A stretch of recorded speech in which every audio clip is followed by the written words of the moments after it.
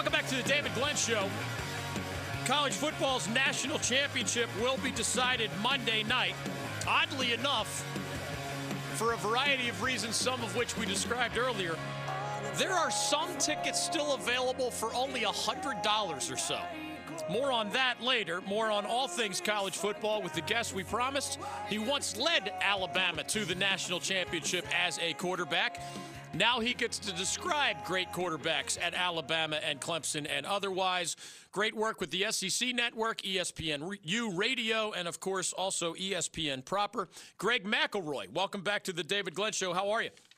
What's up, buddy? How we doing, man? We're doing great. I've enjoyed watching you spar with UCF football fans, even as most of the world has turned to this Clemson-Alabama matchup.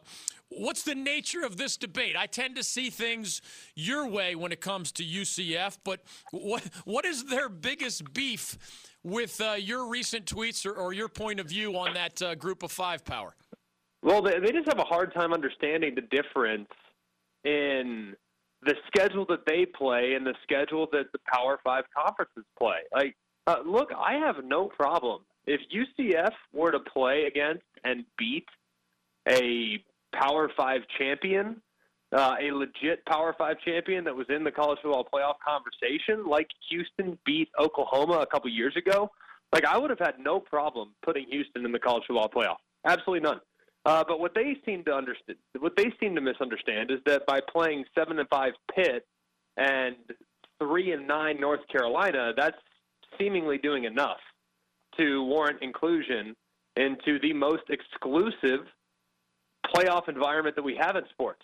So what they're having a hard time, I think, wrapping their head around is, well, I don't understand why we have to play the tougher schedule. Like, we play who we play. Yeah, it's fine. And if you continue to do what you've always done, you're going to continue to get the same results. But if you want to be taken a little more seriously when it comes to the college football playoff, you're going to have to really boost the level of difficulty with your non-conference schedule. And the reason why this is such a sticking point is that there was a 2-for-1 offered where they have to play 2 games in Gainesville and 1 game in Orlando. That's all. That's 3 Power 5, legit Power 5 games that they could put on their schedule, and they balked at it because they said it's not fair. Well, it's not going to be fair. It's going to be done on Florida's terms. Florida doesn't owe UCF any favors. Florida's doing it because they want to boost their schedule too. What I don't understand is why they would turn that down, knowing that what's stopping them from getting into the college football playoff conversation is a more challenging schedule. So basically, this is what I think, DG. I think they want to be the subject of a lot of conversation and debate, but they don't really want to do anything to alter the status quo. They want to be invited to the college football playoff, but they don't want to do what it takes to get there. And they love being the belle of the ball in December and early January when a lot of people that feel as though they're apologists on behalf of UCF. I really liked your valedictorian analogy. We're talking with Greg McElroy. You can actually catch Greg on Monday night on the SEC Network's MegaCast option. So there's all sorts of ways to consume Alabama against Clemson Part 4 on Monday night. SEC Network MegaCast will include Greg McElroy, a fun follow on Twitter at Greg McElroy. So you, of course, in your case, being the valedictorian is probably not even a hypothetical. For those who don't know, Greg earned a master's degree from Bama with a 4.0 GPA. He scored a 43, I think it was, out of 50 Wonderlic aspect. Were you a high school valedictorian? I honestly don't know. Probably so. I was not. But what's funny is I was not. I was not even top 10% in my high school senior.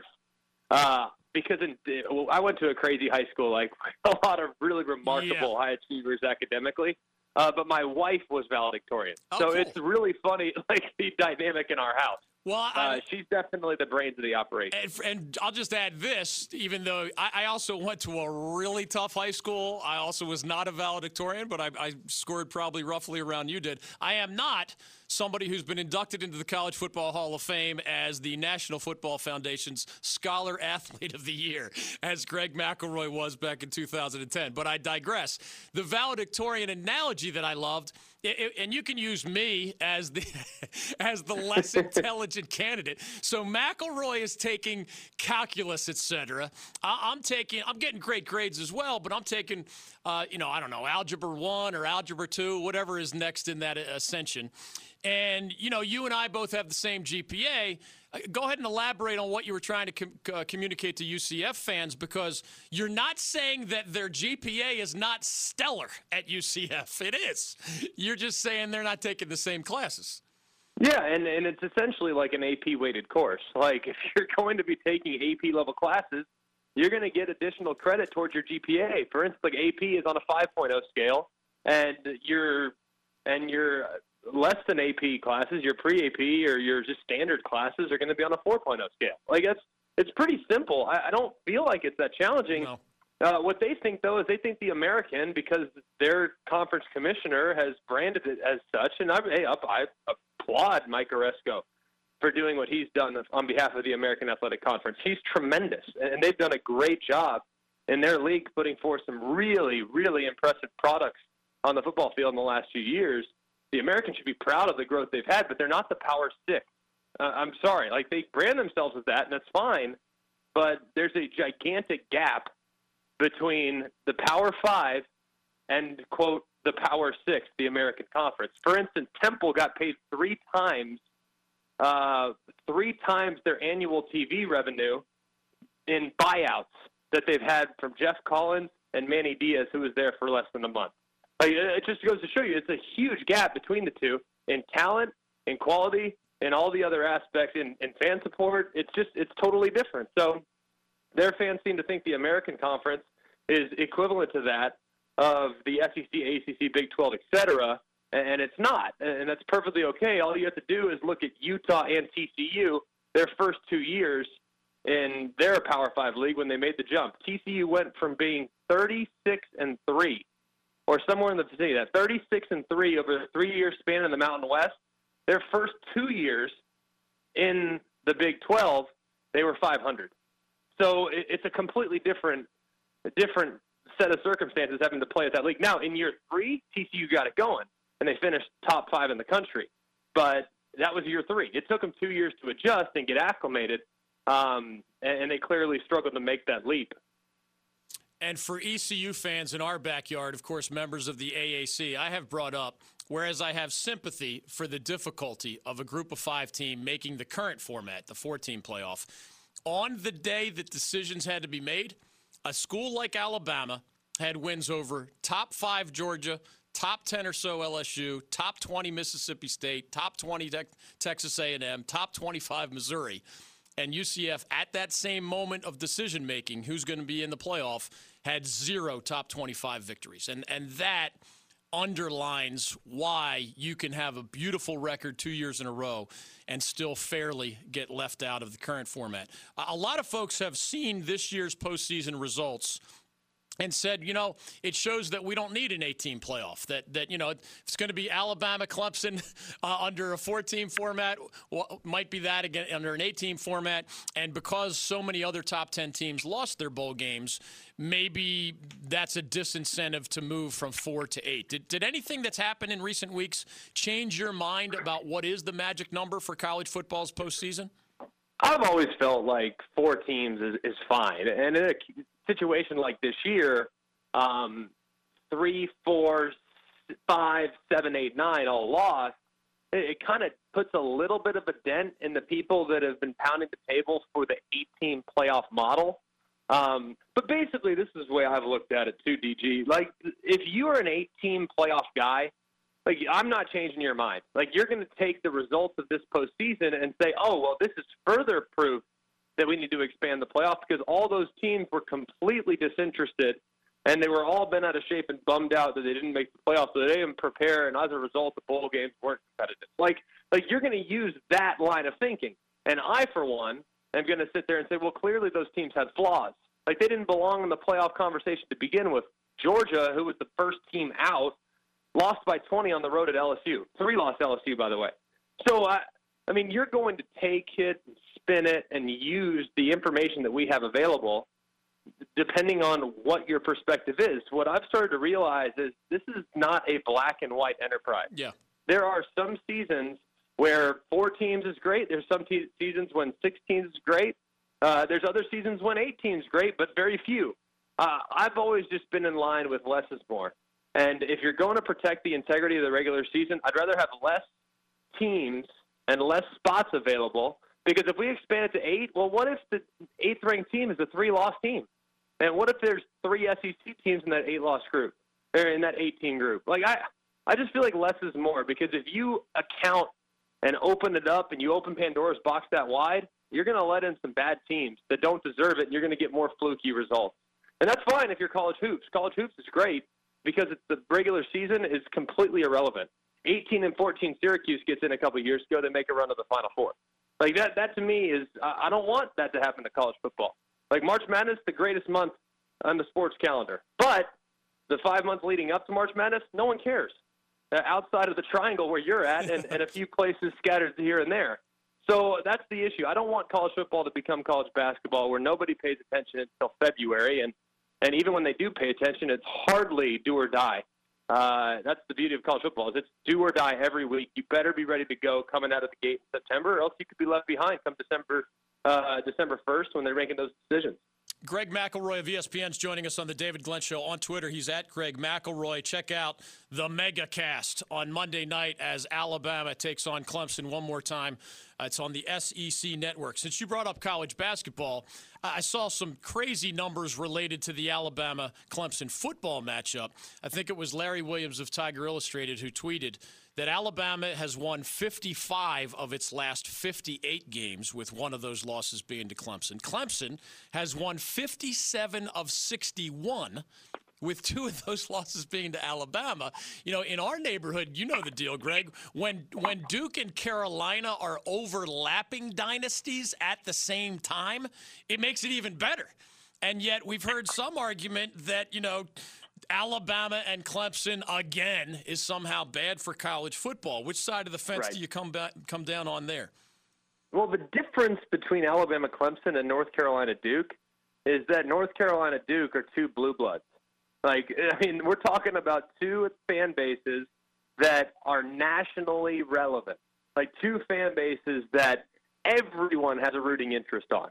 Like, I, for one, I'm a Duke guy. Like, I like Duke. I always have. I love Roy Williams, but I've always kind of grown. As a child, regardless of where you live, and I'm from Los Angeles, California, like, you have a rooting interest, Duke or Carolina. That's the difference. The one thing that I'll say about Bama Clemson is Clemson hasn't really developed that yet. Now they're getting there, but if this were Alabama, Notre Dame, and we're seeing simultaneous dynasties, then, yeah, it's a little different. But the problem is they're both in the same region of the country, a region of the country that already feels like they have a significant superiority complex over every other region when it comes to football. And people are just, you know, they're just in.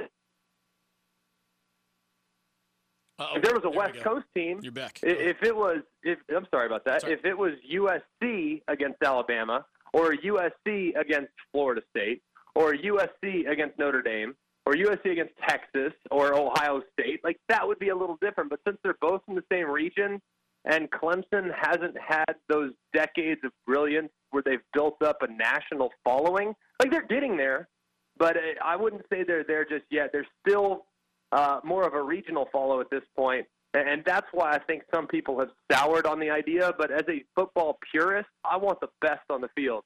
And Clemson and Alabama the last 4 years have been the best.